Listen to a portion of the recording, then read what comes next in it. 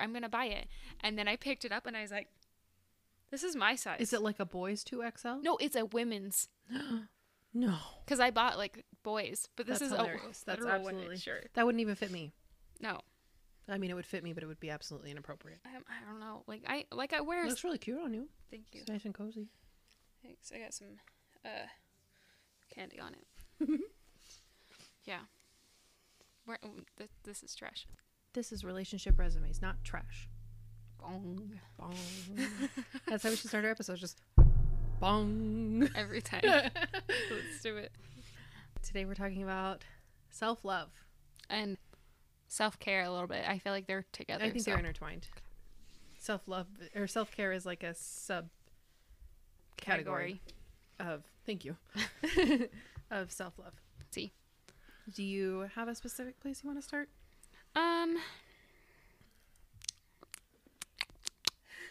We almost made this an ASMR podcast. Oh, because sodas. Yeah. Let's see. Oh, mine's not making. Yeah. Yeah. I had to give it a little shake. That's me slurping from my eco-friendly silicone straw. Yeah. Not a plug. Wait. I mean a plug for silicone straws, but oh, you didn't say the brand. Because basically all I did was I just like tried to spend some time thinking about how I practice self-love with myself and like the things that I do to manifest self-love in myself. And then I tried to spend some time thinking about how to take self-love into your dates and into your pursuit of partnership. So I don't know if there's a place you want to start other than those kinds of things. I wanted to address on episode 3, you were talking about something about you being like masculine woman. Yes. And I felt that way too. So I was like, this is a good self-love thing. Where like we just need to normalize that, I guess. I think so. It took me a really long time. Story time. Once upon a time in the kindergarten. Oh, wow. We're going way back. We're going way back. There was like, I remember telling one little boy that I really liked him and him being like, you have hairy arms. What? And I was like, okay. And I just was so sad. And that's when I met T, who was my first love. Oh, T. I feel like I that's something. I hope he's doing well. I have no idea what's up with him, but I hope has everything good in life. I feel like that's a thing that happened in like junior high too. I don't know if you remember this, but you learn about genetics, whatever, and you find out that people have like hair on their like fingers or their like toe knuckles or whatever, and everybody's like, "Ew, that's so gross." And I'm like, "What? It's like bodies. It's just genetic hair. Who cares? You can't see it." Well, and I have really dark hair. My family all has really, really dark hair. It was never addressed as a problem when I was young, and no one in my family has ever cared, but it has been something that I have carried with me my like entire life. I remember being in probably 5th or 6th grade, and my family went on a trip to Disneyland. Ooh. And I remember being in the line for one of the rides, and my mom like grabbed my forearm and she was like, "Are you shaving your arms with my razor?" Oh my gosh. Because I'm sure she knew someone had been using her razor. Yeah. And I wasn't shaving my legs because kids didn't shave their legs at that age. Or at least a lot of girls I knew, like girls weren't really doing it. Kay shaved his arms. Did you know that? Like a grown-ass man shaved his arms because it was just looked better because he like lifted weights. And he's like, his cool for bodybuilders. Was like a low-key hot guy. Yeah, so I'm like, that's cool. You're just like casually 23 and shaving your arms. That's so weird. And he's blonde. So no one would have seen his hair anyway. I didn't notice. I'm just like, why do you feel like a baby? I don't understand. Like, why is your arm smoother than mine? I'm upset. I don't notice like my arms. I'm just like, ooh, cool. Yeah. But it was just weird. Anyway, that was a thing that was a really deep insecurity for me from like my actual childhood. Very, very small times. And that was just like that's the first time I can remember being like, I'm too masculine, was in kindergarten. And then I have like a really deep voice and I'm really tall and there are a lot of things about me that present very masculine. And it took a long time to realize that I still loved all of those parts about myself. The easiest thing was for me, I guess, was to be able to acknowledge that my naturally deep voice as a woman makes me a really valuable singer, in groups. And so that was easy to kind of like figure out. But I think there are things that you just learn to love, not because they serve you any purpose, but just because they are part of who you are, you know? My, like, I'm too masculine thing was after I became a CNA, like, our stalking girl was just talking about, like, how the weirdest thing about being a CNA is that you, like, get these giant muscles, like, kind of by your neck. Your massive and traps. you look like, yes. And I was like, this is so weird because, like, not anymore, but when I was a CNA, I feel like my arms were huge. I was like, I look like a freaking dude. I remember several dates, especially with like military guys who were really into their own physique.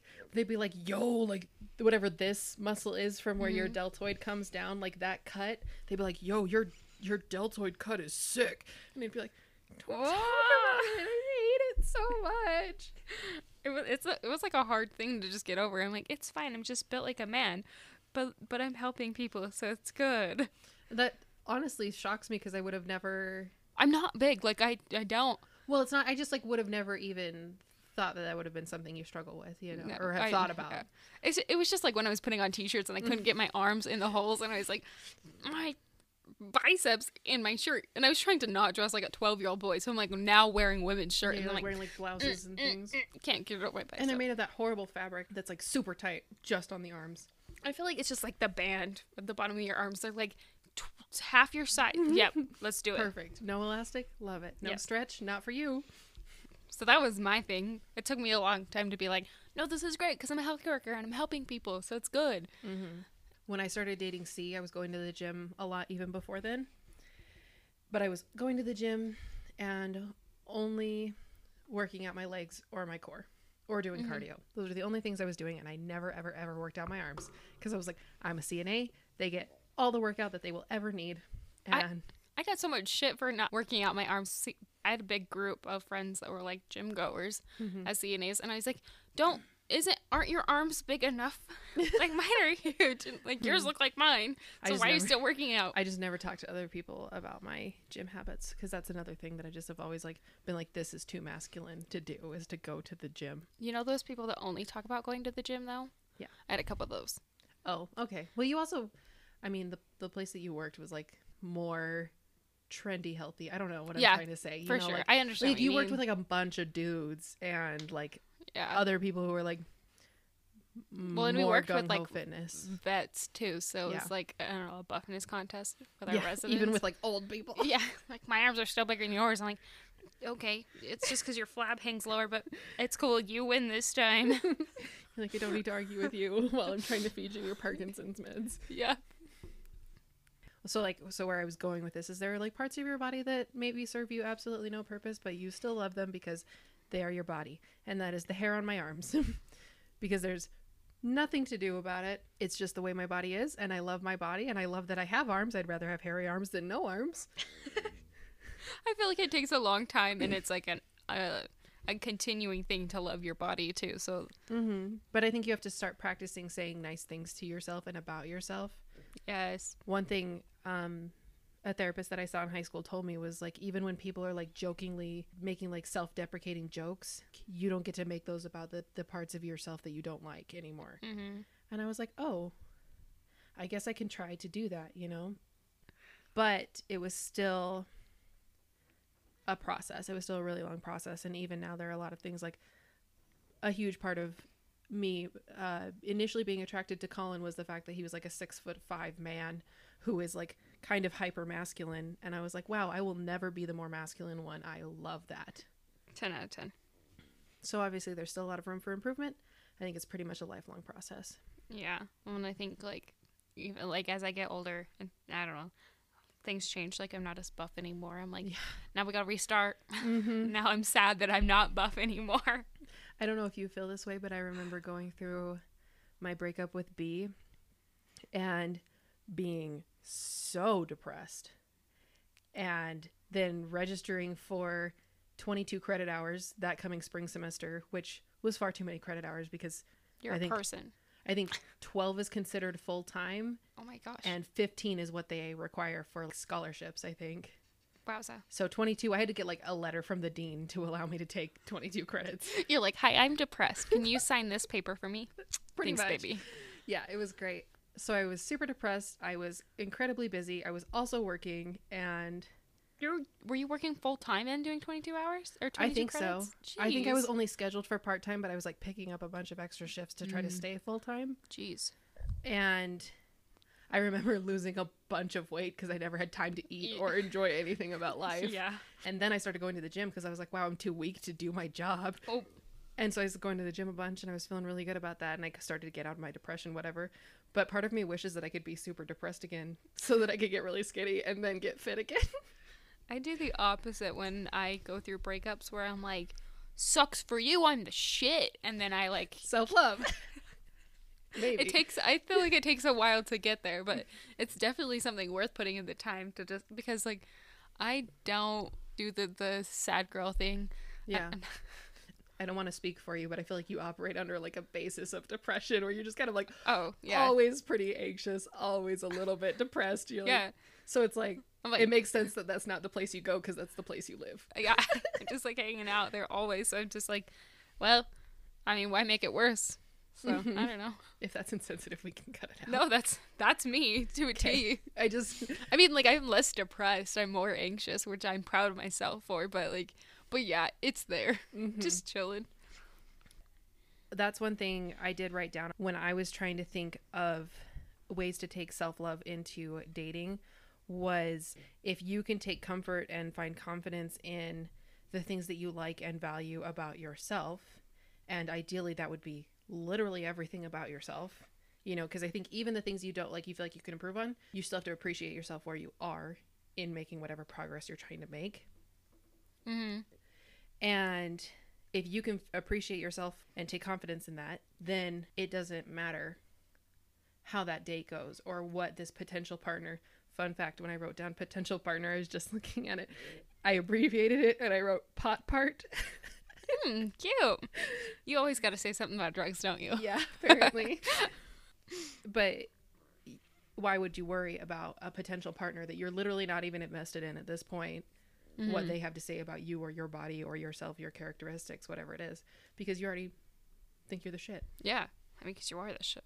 Yeah, absolutely. I don't know who you are, but you're the shit. Absolutely. I don't know who needs to hear this, but we're going to put that on a t-shirt. 10 out of 10. Best person I've never met before. I love that. So that's checkpoint number 1 for me. Yay. One thing I thought about after I thought about that was when I started dating Colin, I was really just into myself, and I was doing I was reading a bunch of like self-help books, and I was just doing a bunch of things to just like work on myself, be happy with myself, which is so cliche to say, and I hate myself for that, but it's okay. I don't hate myself, I love myself. And one podcast that I was listening to was this girl who brought on her husband, and she was like this, she's just like, this is something that perpetuates self-esteem in our relationship. And they had laid out 5 core values or something as a family, them and their kids. And they had also, like, they as adults had laid out core values for themselves as individuals before they brought them together as a family. And it was like, how do I take these core values that I value as an individual and bring them to, in theory, like their family, but like I was thinking, how do I bring these to a partnership, you know, and like what things can I absolutely not compromise on in terms of like making my own self feel valued and important, and like I am meeting my own expectations. And I made Colin listen to that podcast before like our 3rd date. Wow. Yeah. Go, Colin. Yeah. Honestly, it's a miracle that he married me. But he did listen to it, and he took time and he wrote down things that he thought were like valuable and important. And I had already done the same, and I had like a whole mission statement for myself. I was like really into it. Way to go. But that became like a really big founding part of our dating experience. And it's been something that like we go back to when we're feeling weird. And I'm like, something's off. I don't feel good. I don't know what it is. And we're able to go back to these 5 key values that we value as a couple. And it's like, well, are we hitting all of these milestones that we have laid out that help us to feel our best? And usually I can figure out from there what I'm not doing for myself. That's very great. I don't know if that's helpful. It's kind of rambly, but I do think it was really helpful for me as like a young 20 something year old to really spend some time just on my own thinking about what was going to matter the most to me looking back or looking forward, and like what I wanted my life to be, and what was going to make me feel the best about it. So for example, I had things, there's like having fun and communication. I was surprised. And there's other things like that, you know, spirituality is important to us. I think that's a great way to love yourself, is to figure out what's the most important to yourself, and then figure out how to prioritize those things and to meet those priorities always. That's great. Thanks. Sorry. No, I loved it. I'm just like, She's doing a little dance for all of us who are just listening on audio. Just like a, I don't know. I feel like it's important to remember too that like any progress is progress, or even trying, in my mind, is progress. Like at least you got to a point where you could try it. You did it. Oh, for sure. I think loving yourself enough to try is self-love. Even if that's what I was trying to say about like, you have to love yourself where you are and respect like where you are in terms of your goals. Which is hard because it's easy to be disappointed that you're not already at whatever point you're trying to meet. Well, and I feel like it took me a long time to realize that even if I was trying, it was technically progress. Like even if I tried and it didn't go the way I wanted to, or like I failed, at least I like tried it and just like stay at home or whatever. Right. What is it? But wasn't it like Edison who was like, I didn't fail at creating the light bulb 100 times. I figured out 100 ways not to make electricity. Wasn't that him? Yeah, I think so.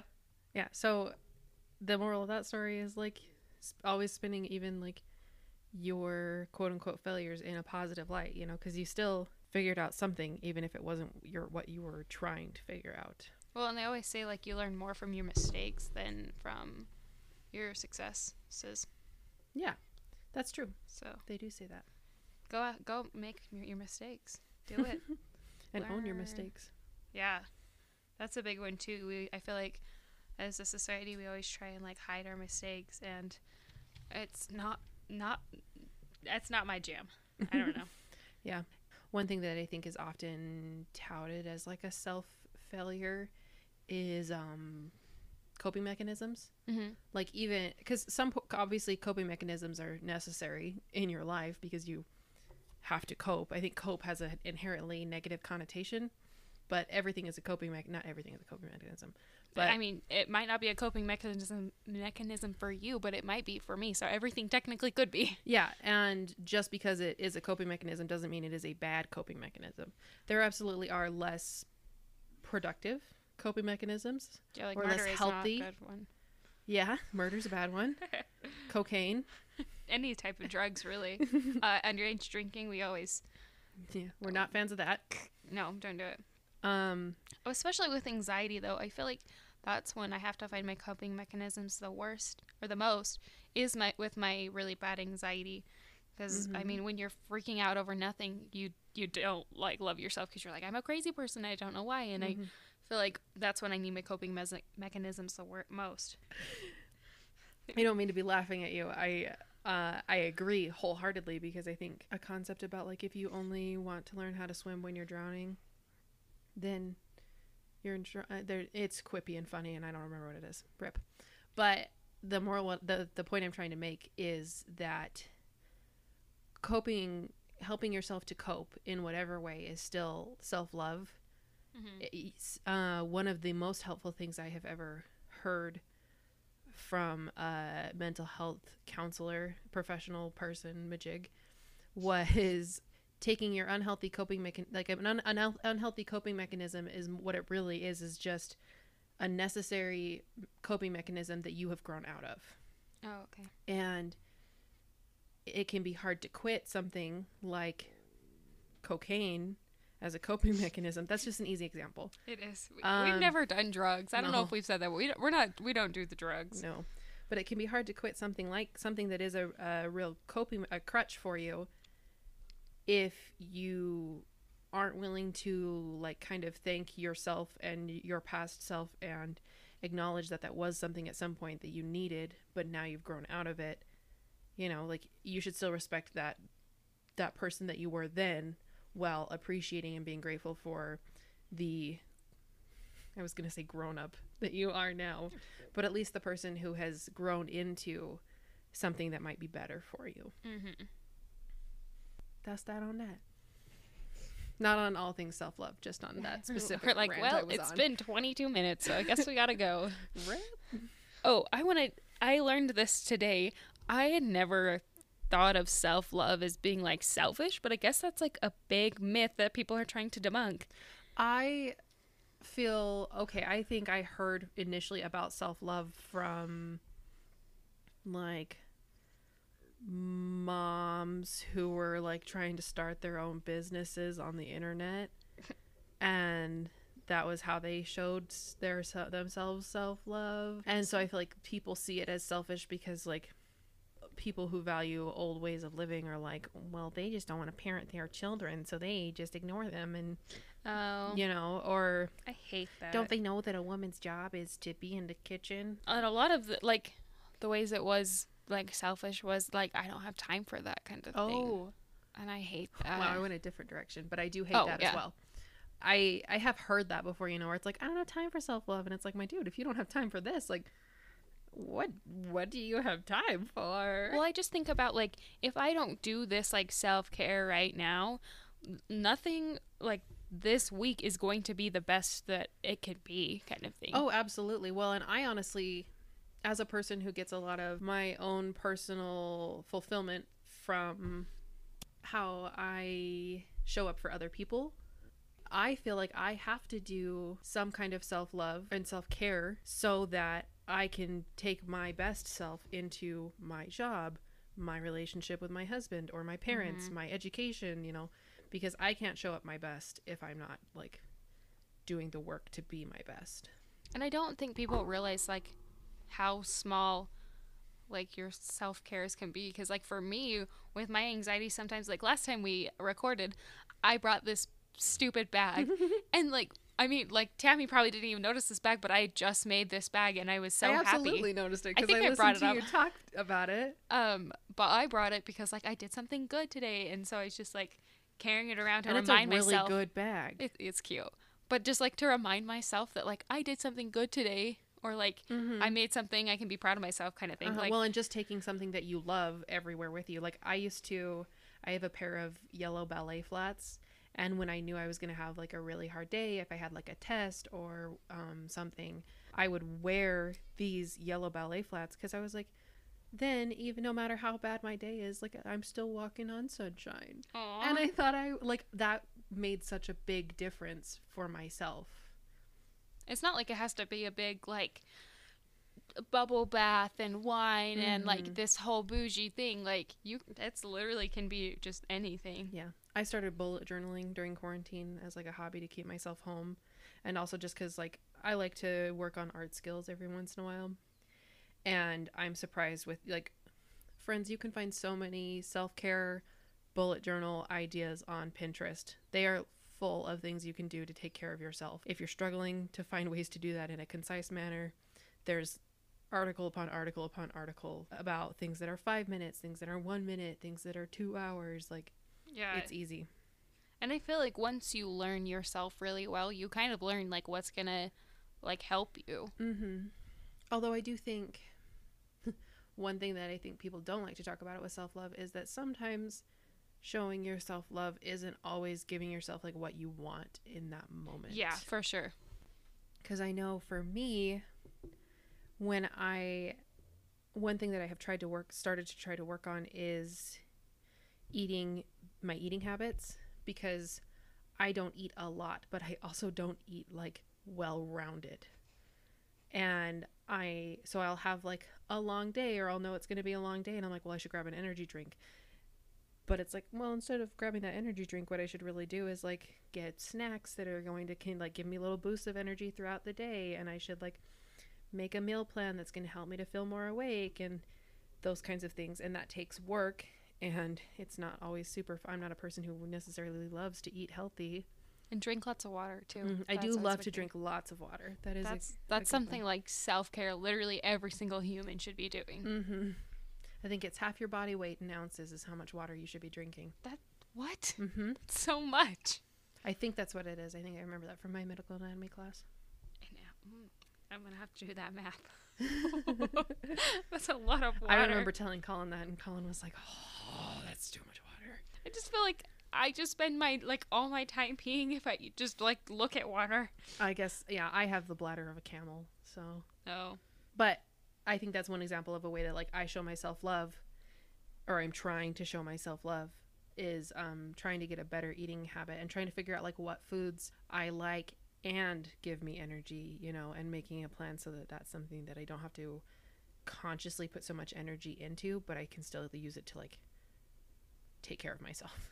Well, and something related to that I think is self-care is setting goals for yourself, even if it's not something like that. It's just literally anything, but to have goals to help yourself is really important.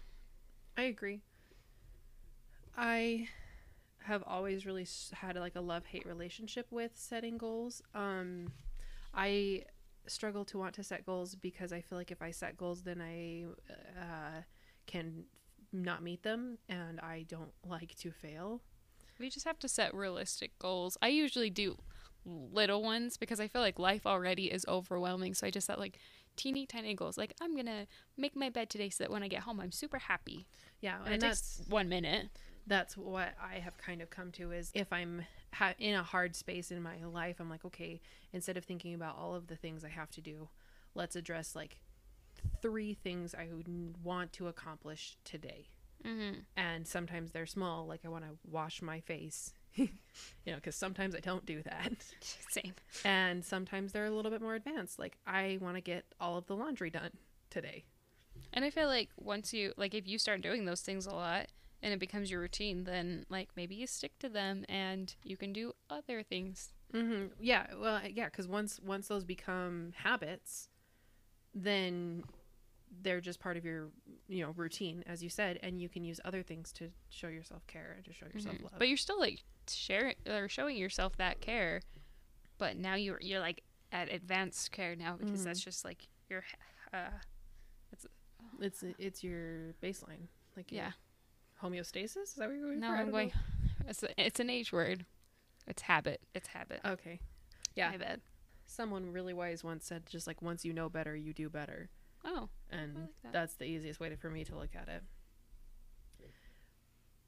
Trying to maybe tie this back to dating, on the topic of self-love, I think something I struggle with as a person who is naturally a people pleaser and a performer is I used to want to perform as the perfect girlfriend, perfect potential girlfriend or whatever, because it was always an audition or a job interview or whatever, however I was looking at these dates.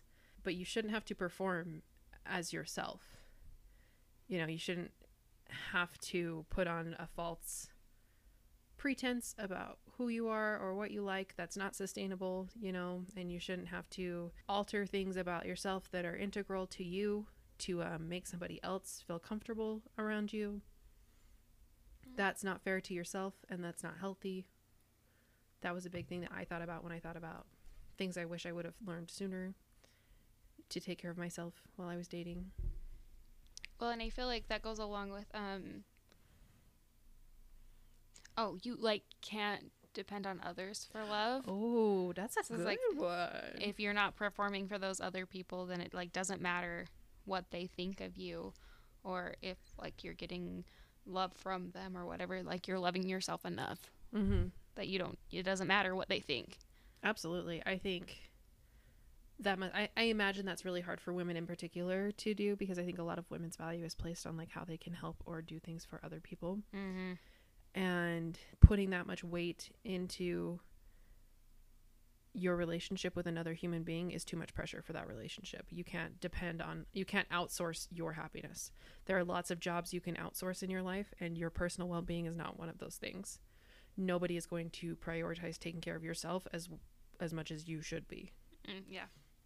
Well, and they always say, like, I don't know if I 100% agree with this, but they always say, like, you need to love yourself before you can love somebody else. I don't like love that, because sometimes I'm like, I mean, I can make it happen. Like, I feel think like what it is it's the same message as like when people get married and they're like, now I'm whole, and it's like, bitch, you were whole before. yeah, you're a whole person. Because I think people say it to be like romantic about like two halves making a whole, and it's like, no, we were two whole people and we got married and now we're super people. Yeah, you're just like a partnership. Like, like now we can accomplish even more, because like the image that always comes to my mind, which is not romantic, but is Cusco and Pacha in Emperor's New Groove trying to climb up that ravine. Cool. Yeah. They're like back to back with their arms linked. Like they're both two totally cool, separate people, and they made their partnership work to accomplish some very difficult things. Escape death. So I think you can love other people without necessarily loving yourself to the fullest extent. But I still think it's important to like work on yourself before, like, because I think relationships are like 10 times harder if you're trying to work on yourself. Absolutely. But you can't pour from an empty bucket. Yeah. That's another colloquialism. It just makes it harder. So sometimes it's worth it to just step back. I mean, that's what happened with me and Kay, was like, you're very broken. And so we broke up so he could work on himself. I mean, obviously he didn't, but They just bought a house. But we tried. Huh? He just bought a house instead. That's no, we were going to buy a house anyways, but then he got a girlfriend. Oh, well, yeah. Okay, and that's I'm like, true. Sorry for that girl. Yeah. Hope she likes babysitting and not getting paid. Yeah, it's the opposite, because she's probably going to pay all the bills. Probably. Anyway, bless that girl's heart. We love her. We don't know her, but it's okay. I We just love all send the good people we don't vibes to her know. like Yeah. every single day. I'm like, sis, wow. Wow, way to Praying go. for you. She's accomplished something I couldn't do for longer than a year, so. Well, who knows how long she's been doing it. Not very long. That's true. And I mean, unless there was dishonesty, but There's absolutely no way. I was like with him all the time. I'm like, you're off work? Well, I'm home waiting for you. like I made all the dinner and did all the dishes and the laundry and cleaned our house, even though we have another roommate who could have cleaned. Yeah, I probably was a little bit more codependent in that relationship than I should have. I think about that now. I didn't realize it then, and I didn't realize codependency was like a little bit toxic. Absolutely. I don't think anybody talks about it. People romanticize codependency, and it has a huge tendency to be very unhealthy. Well, and I never even like heard the term until like a year ago, and then I was like, oh, okay, that just sounds like a relationship, and now I'm hearing more about it. I'm like, oh, that's not what I thought that was. The like elevated mentality, at least in like scholar hat, at least in like academics, is interdependent instead of codependent, because codependent, the idea is that like your mood, your actions, your life is directly affected by their mood, actions, life, behaviors, what's happened to them, all of those things. So codependency can be really damaging because you're outsourcing your well-being. Whereas interdependency is where both of you are operating independently and you are okay separately, but able to acknowledge like if one person is like hurting or if something great has happened, and like amplify when something great has happened, but like also like maybe pick up extra slack if something bad has happened, and like still like having that connection with each other, but not being dependent on each other. Learned. Yeah. That was college, everybody. You could have your degree right now, unlike me. There was something else I was going to say about that, and it's gone, but that's okay. Actually, here's a good place to go for it. One thing I took too long to realize was if you're asking yourself, should my relationship hurt this bad? The answer is no. No, every time. Okay, there's like always problems in relationships, but if you've gotten to the point where you're actually asking yourself that, genuinely, yeah. Well, and I'm not saying leave that person necessarily, but absolutely fix whatever is hurting you. Yeah, you need to like take a step back, because relationships everything is repairable It's just about how much effort you're willing to put into it. And your partner too, because I feel like that's a big thing. True. Where you just have to deal with toxic people and they don't actually care about you.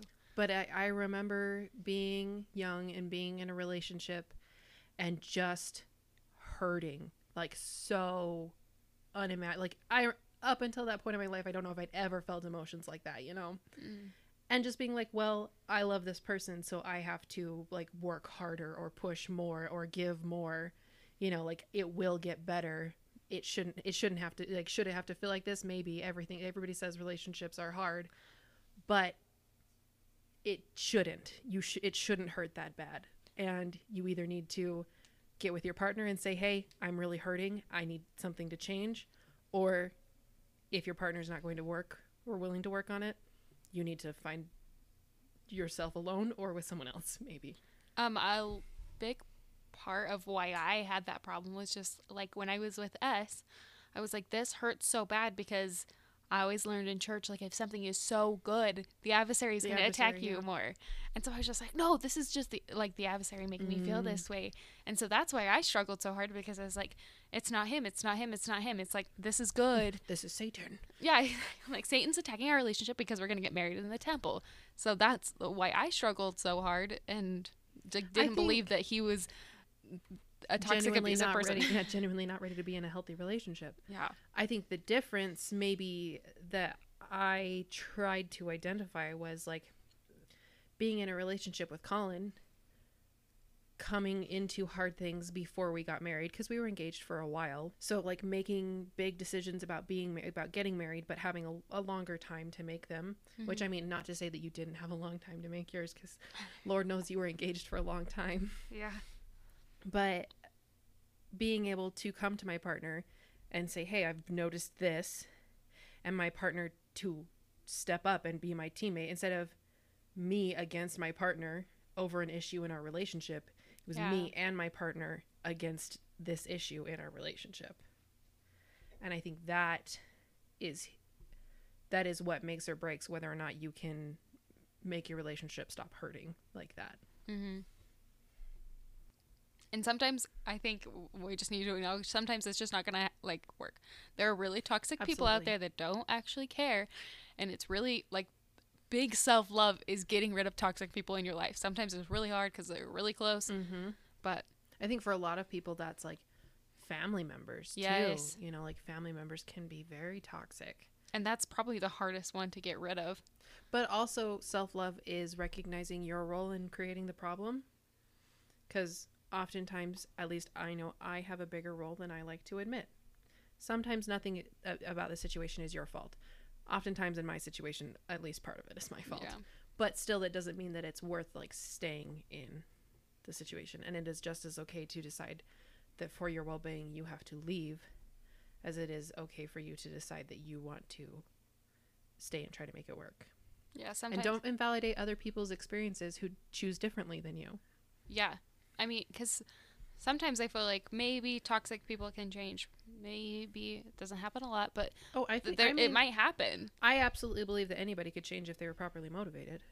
But there definitely comes a point where it's like if you're putting in all your efforts and your partner really just doesn't care, it's time to bounce. Yeah, definitely bag that, put it in your luggage, get on a flight.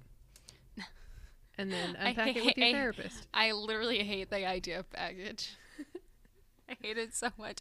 No, the only reason that I hate the idea of baggage is because I was like, I have all these traumatic experiences, but my brain was like, I have no baggage. And then me and Tammy were talking one day, and she's like, said something to the effect of that I have a lot of baggage. And I was like, what?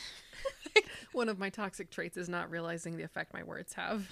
No, I needed to hear it because it's like, because I was running around like, I'm the shit, nothing is wrong with me, I'm number one. And like, I'm pretty cool, but like... You are really cool, I really like you. But I do have baggage. I just needed you to ground me, that's all. Oh, happy to do that. We take turns grounding each other for sure. Yeah.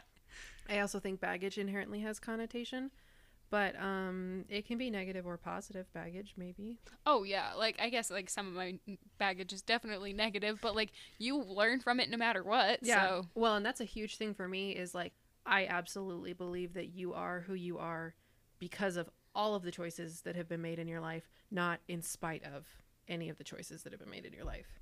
Like, even if you made a bad decision and you feel like it was bad, you can still grow and become a better person through that. Like, I have a really hard time regretting pretty much anything that's ever happened in my life, because how do I know what would have come having not had that experience? You know, like, at least I was able to make the most coming out of it. The only thing I can be responsible for is my own choices and my own responses to the environment around me. I feel like you're a little bit more grown up than me, because there are still some things that I'm like, well, I no. literally spend hours a day studying this. I know. It's also easier to parrot it than it is to live it. I'm sure if we brought Colin on, he could absolutely tell you all the ways that I don't practice what I preach. Yeah. I mean, not that he would, because he's very kind to me, but he could. And we're here to get advice, not take it. Just kidding. We try. One other thing, I guess we have been talking a lot about this, and I just kind of want to maybe like overtly express it. An important concept of self-care is what I would call like critical thinking. You know, we've already addressed like taking care of your needs rather than your wants. You know, if your wants are going to go against what really is going to benefit you in like your long term, and having a long-term mentality. And then also, maybe this isn't the healthiest way to look at it, but I'm sure if I bring it up, you'll have a better way to think about it. Mm-hmm. Something that I have started, something that has become a mantra for me personally in dealing with my own like social or relationship anxiety, has been like when I was a child and I would be nervous about something, or I would not want to do something because of what other people might think. My mom would just be like, Tammy, nobody cares that much about you. Oh, I say that all the time now. Which, I mean, my mom never meant it in a negative way. No. She was just trying to like ground me, to, you know, to reference what we were just talking about. Like, she just was trying to ground me in reality that everybody else is literally too obsessed with their own situation to care that much and to critique you that much. Yeah. So just do your thing. I kind of had to do that with one of my old coworkers, where she like came up to me and was like, everybody hates me. And I was like, yeah, me too, but it's okay because nobody cares. Yeah. Like, I'm like, you're here to make money, not friends, so it's not a big deal. Move on, sis. Well, and just think about how much time you don't spend thinking about and nitpicking the small mistakes of another person in your life. You don't do that. I am struggling with that so hard right now, where I'm like, oh my gosh, I can't believe I said that. Or like, I do it with my clothes all the time, where I'm like, I wore the same jeans and somebody's gonna know. And then I'm like, do I remember what pair of jeans like Tammy was wearing yesterday? Like, no, I've never looked at Tammy's jeans, and it's the same thing with just literally everything. Oh, totally. I mean, I'm literally editing the podcast. I was like, I cannot believe the way I said this word. I can't believe I took a breath there. Yeah. That's like, it took me that long to think of demographics. Are you kidding me? But it's nobody cares. It's something that, like, now I'm 22, and just now, like within the last couple months, I've been like, oh my gosh, nobody cares. And it's been comforting for me. Like, it might sound toxic or like weird when your mom says it to you as a child, but now I'm like, oh my gosh, this is the best thing I've ever heard in my entire life, because I feel so much more comfortable now. My parents were always really good about like balancing each other out, where like my mom would say that and maybe it was like overtly a little bit harsh, but then my dad would come in and be like, nobody cares, so we're going to do a nice meditation. You're going to take several deep breaths and you're going to calm yourself down and you're going to go out there and you're going to slay. Because usually it was like before a performance or something, you know? And my mom never meant it to be like toxic or anything. She was just like trying to be real and trying to be like, hey, like, you're great at this. Like, go have fun. You've been working really hard or whatever. Mm-hmm. And it became really liberating to me when I was older too. You know, I remember thinking that when I was like in like 8th or 9th grade too, and just being like, everybody is too obsessed with themselves to look at my, because I really struggled with like having curly hair. That was another thing that I had to like figure out how to love. I loved your curly hair. Oh, thank you. Like growing up. Yeah. I loved it. I was like, why can't my hair be cute like that? Well, I mean, I really got into it in high school. I think I really figured out how to take care of it. But I tell you what, I got a straightener for Christmas in 7th grade. And that was an actual nightmare because I was like, Oh, I'm no. gonna straighten my hair every day, and I had no idea how to use a straightener, and I didn't have like a heat protectant, and my hair is just like really committed to curls. Yeah, it is.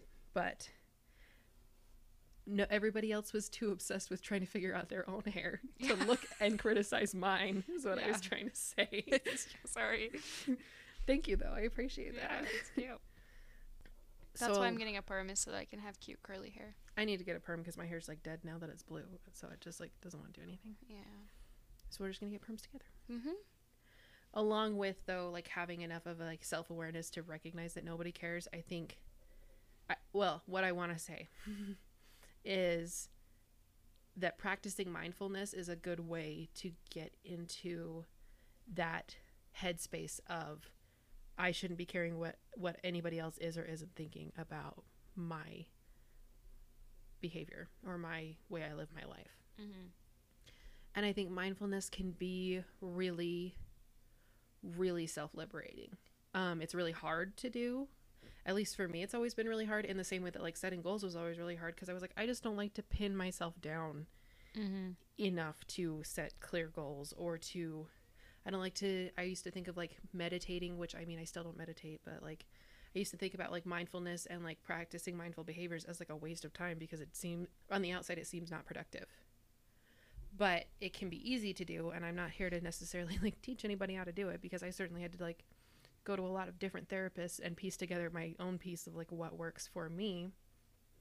Oh, I feel like it's an ever-changing thing too. That's for sure true. But one thing that's been good for me in practicing mindfulness is to identify motivations for my behaviors. Like, why do I want the sweets? Or why am I feeling lonely? Or, well, loneliness is a motivator, but like, why am I upset that Colin left and hung out with his friends for the first time in 3 months? And it's like, oh, because I'm lonely.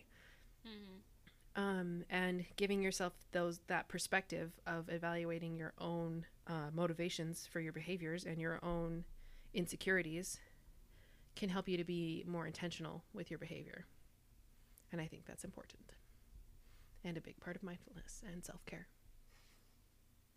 I like your haunted house. Thank you.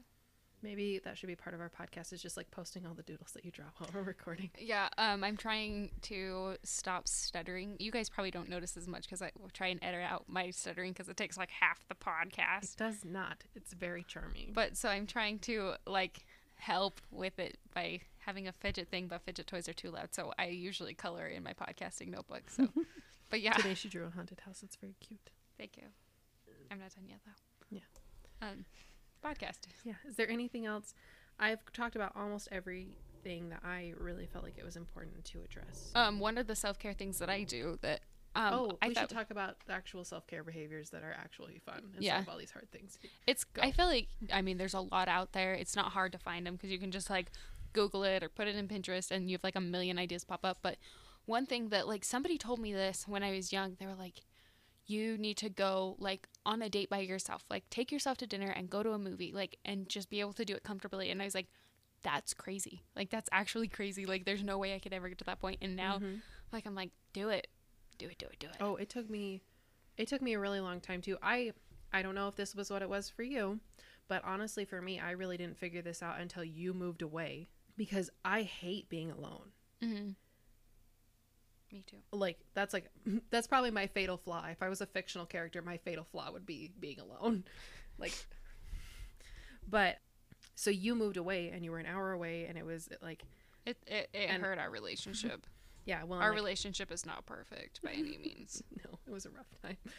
But I either had to like skip school to come hang out with you, which I would do sometimes, which wasn't a good long-term option, or we would hang out with whatever boy you or I was dating, you know, or just like several different things like that. And so I figured out how to like go to the mall by myself and enjoy that. And that was like a big part of our lives, was shopping before I moved. So yeah, I remember that was hard. I was like out of jeans, and I was like, I literally just have to go to the store. And I was like, but I don't want to go by myself. No, I took my boyfriends with me everywhere I went shopping, because I didn't have you. Oh. I hate shopping by myself. Like, it's okay, but it's sometimes not I ideal. like it, you know, like I've come to a place where like sometimes I'm like, you know what, like I just kind of need like the silence. Yeah. But Okay, it's COVID shopping that I don't like to do myself. Before I was like, yeah, let's hit TJ Maxx. Sometimes I would do it to like get some alone time from Kay, but like now that it's COVID, I'm just like, I can't even like stand close to people. It's just weird. Yeah, I don't like being in stores now at all in general. So maybe that's what it is. Yeah, for me. But I think so I didn't learn how to do that for like honestly that's been within the last 2.5 years. So, you know, I'm certainly not great at it. Like still I remember doing one of those like cute like ask your partner these questions and post it on Facebook kind of thing. And one of the questions was like, what do I fear the most? And Colin was like, being alone. Oh. I was like, oh, too close. You're like, that response was too quick. Yeah. But he got me, you know? Yeah. So I really struggle to like treat myself, you know, especially in ways that involve like spending mass amounts of time by myself. Another like self-care thing. I don't. Maybe this is toxic, but something I do as like a self-care thing, especially when I'm anxious, but usually when I get paid, is I like buy myself a little something. Just like I don't know. I have something. It's usually I think that's great. It's usually those mini brands. I think that's great. So many of them.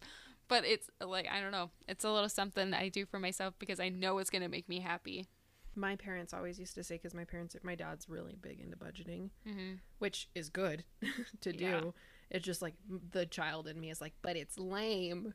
Yeah. Well, I'm not going out and like buying myself like a new trampoline. I'm like, here's a $5 thing. So where I was going was like my parents would always say, you know, like you get the paycheck, and my parents are LDS, so they pay 10% in tithing and they put 10% in savings.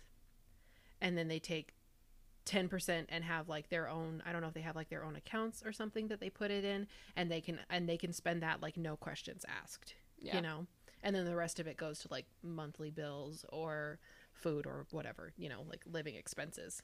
As long as you're smart with it. Yeah. And maybe you can't do 10% right now, but I absolutely think like you should be able to make it work to give yourself whatever that little extra like boost is that you need, because if you're not budgeting for your own happiness, then what are you budgeting for? Why is budgeting a self-care? It's the lamest self-care, but it's a self-care.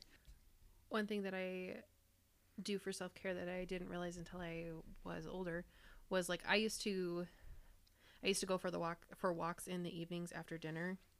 I would just like put in my headphones and this was before like podcasting was really a thing for me, but I would like just like listen to music, or like that was when I would practice like our honor choir music or different things, because I lived on a tiny street that nobody was ever on, so I could just sing and my neighbors didn't care, or they probably did, but they didn't. Well, they probably didn't hear you. Yeah. I did something similar when I lived in that smaller town. We had like a lot of rivers and stuff, so I wouldn't listen to music because I just want to hear like the river. But like I would go for walks, and like and Kay was always like, where have you been for an hour? Like, you didn't tell me you were going anywhere. And I was just like, oh, I just went for a walk. But I did do a lot of walking. And I still do that, you know, where I still go on little walks around the neighborhood or whatever, just to kind of move my body. Yeah, it's like double self-care, because you're like exercise and it's like mental health thing. Like, yeah. Giving yourself like a little bit of headspace, giving yourself a little bit of physical space. That's a really good one for me, is just walking. Like, I don't even have to necessarily go to the gym, because I'm not really good at that right now.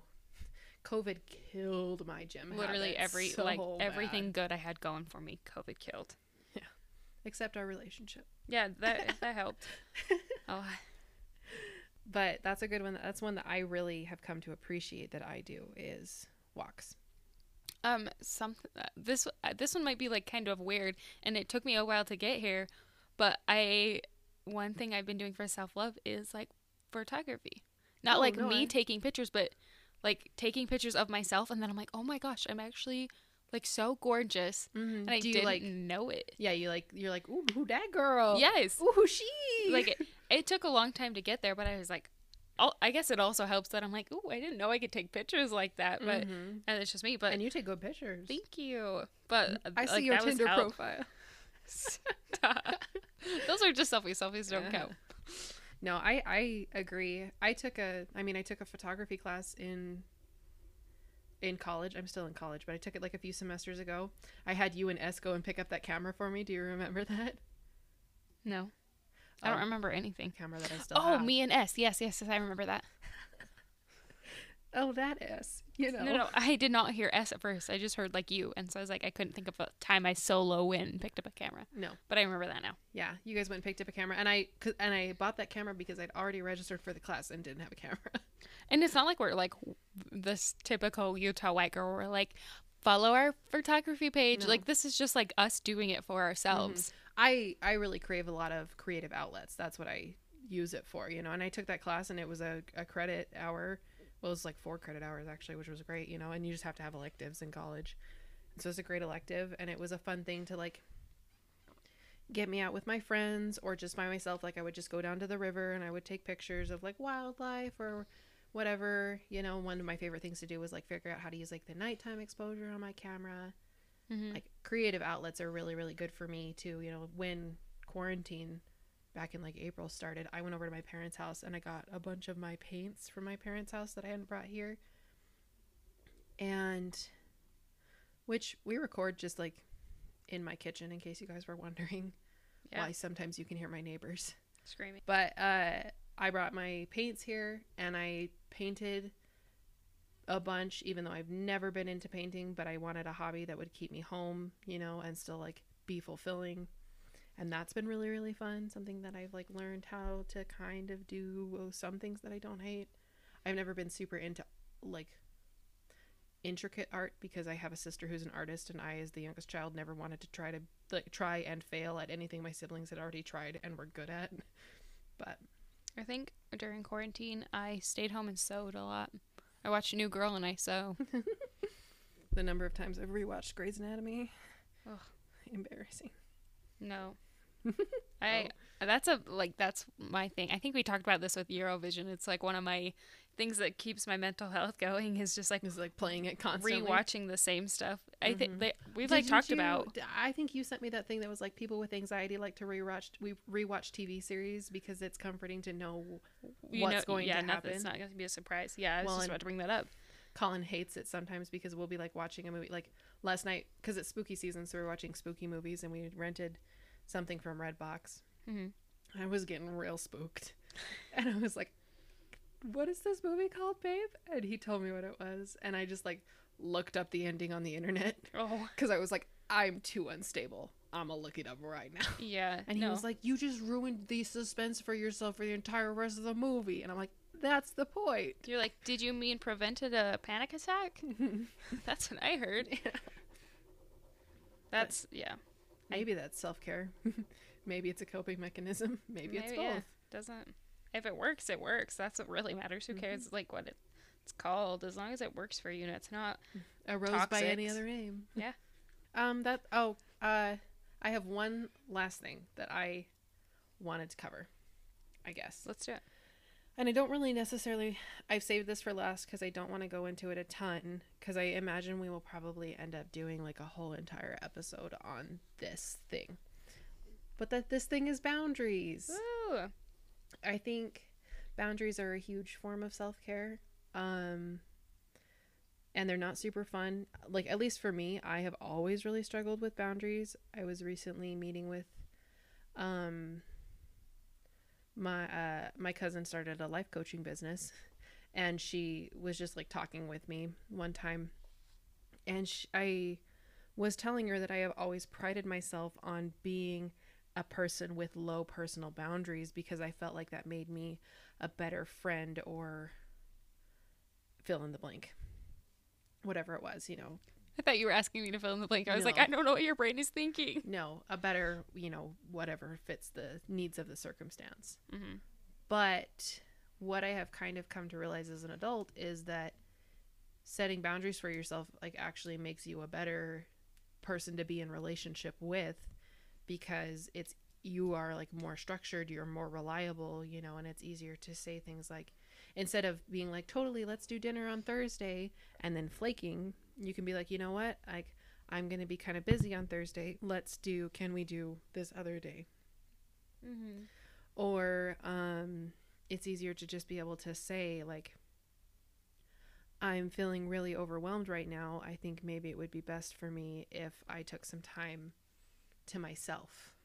I think we got like a second before we can normalize that, because I feel like mental health is still like a weird thing. I don't know, in this in society. Mm-hmm. So people are still gonna be like, she's just flaking if you're just saying a weird I headspace. imagine so, but I love myself though, and I try to just tell myself, you know what, like my relationships are more durable than that, you know, like people who really care about me and care about having a good relationship with me are going to respect what I have to prioritize in those moments, and they're going to know, like, our relationships are stronger than being like, you know what, you canceled on me this one time and you don't like me. Yeah.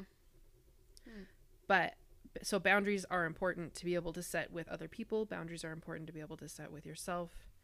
Boundaries can really do a lot to help to protect yourself, I think, and also to avoid like getting in over your head in situations, getting involved with people who aren't going to like reciprocate back to you. Yeah. I don't really have anything to say about that. I think you did it beautifully. Oh, thanks. I don't know if I feel that way, but thank you. Is there anything else you would like to say? No, I think we covered self-love. At least we dipped our toes into it. Yeah, I feel like we could literally talk for days and it would never feel enough to me. Mm-hmm. Because it's such an important topic. We could have made our entire podcast about like self-love probably. And there are self-love podcasts. I did not know that. Oh, I didn't. I mean, maybe I did, but maybe I didn't. I don't know. I didn't know it until I was doing research for this. So if you're having a hard time, maybe listen to a self-love podcast. I don't know anything about any of them, but maybe I'm sure it's there are your good jam. ones out there, yeah. Yeah, I mean, just do some research, figure out what works for you. Yep. And if you have other self-love tips or things that you think are important that we haven't covered, or any fill in the blank Questions, always. questions, dating stories, we're going to be compiling a listeners episode here soon. Very soon. So get your stories in about, what have we covered? First dates, online dating, Utah culture. building your type, And then this guy. and Self-love. then this, and then self-love.